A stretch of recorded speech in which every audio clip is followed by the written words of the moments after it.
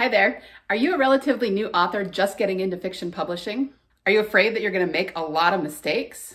My name's Lisa Hill, USA Today bestselling author, and I can tell you that when I started, I made a lot of mistakes. Today, I'm going to go over the top 5 that could possibly keep you stuck as a new author, and especially the #1 disempowering thing that new authors often think and how to correct it, okay?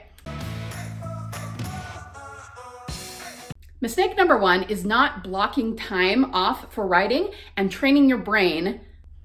Here's the thing. A lot of us sit down and try to write, and then we get frustrated when we can't write as many words as fast as we would like to. So say we only write 400 or 500 words, and then we just kind of throw up our hands and say, that's as fast as I can write. Come on, let's be logical about this. Just like with our physical bodies, we have to train our brain to do what we want it to do. We have to practice, start small and slowly increase until we get to where we want to be.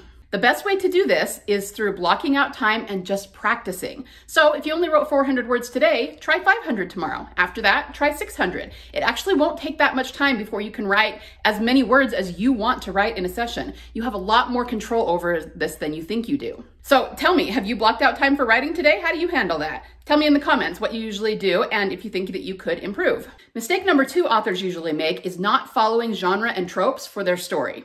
Now, disclaimer, I'm not telling you what to write in your story or trying to at all influence you creatively. This is actually a marketing tactic. So whatever you already have come up with for your story, and I am positive that it's brilliant, all you need to do is figure out what the tropes are for your particular genre and incorporate them in some way.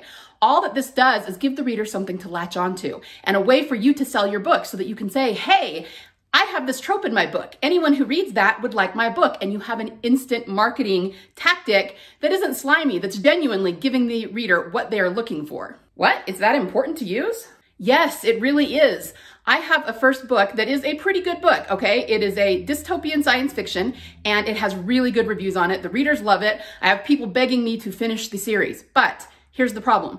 It's difficult to sell because it was one of my first books. I did not put any tropes in it. I was kind of cross-genre with it, so it doesn't fit squarely in any particular place. Now, don't get me wrong. I can get that book to sell if I run enough ads to it, but it doesn't sell automatically. If you have higher selling genres that have tropes in them, you almost don't have to do anything. You introduce readers to your series and they will just move all the time because readers are looking for those tropes. So wherever you are in your writing journey, make sure that you start looking into the tropes and incorporating them into your book for the sake of selling, if nothing else. Mistake number 3, not sticking to just one genre.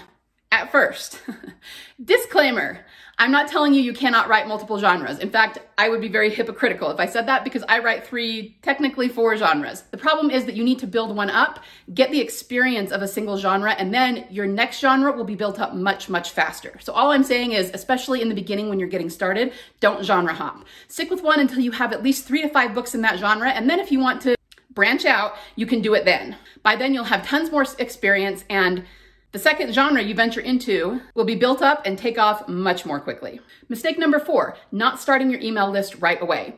This is something that people struggle with because they're not sure exactly what to do with it. But your email list should be your most important marketing asset. You should get to the point where you can count on many and high numbers of sales from your email list.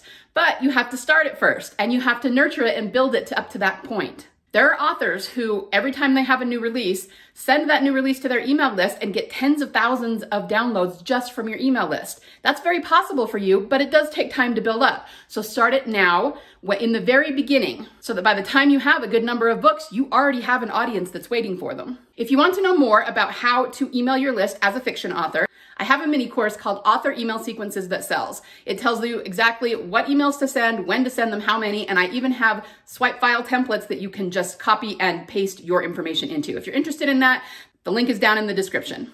Let's talk about that #1 disempowering thing that new authors often think. Number 6, I don't want to or don't have to do marketing. Oh, come on, I've never thought that before. Be honest here. We've all thought it before. I can remember in my early days starting and thinking that very thing. I really want to write. I just want to write my books. I do not want to market them. I cannot wait till I get to the point where I can pay someone else to market for me. Now hear me on this. I am not saying that you cannot pay someone to market for you. In fact, I think you should aspire to the point where you have enough money to do that. However, in order to make that happen, You have to know your marketing inside and out because you have to teach them what to do. And I don't just mean book marketing in general. Book marketing is going to look different for every single author, every single genre, every single series, and every single book. Don't let that overwhelm you. There are ways to learn how to do that. But the point is, in order for you to teach someone else to do it, you have to know how to do it first. And then there's that pesky little fact that in order to be able to pay someone to do your marketing, you have to be making money on your books, which means you have to figure out marketing anyway. So why do I list this as one of the biggest mistakes and the most disempowering thing that authors can think? Look, I know it's a tough pill to swallow, but you've got to get past the idea that marketing is hard, that it's not fun, that it's icky or slimy in any way. Just decide now that marketing is something that you are going to learn to do for your books.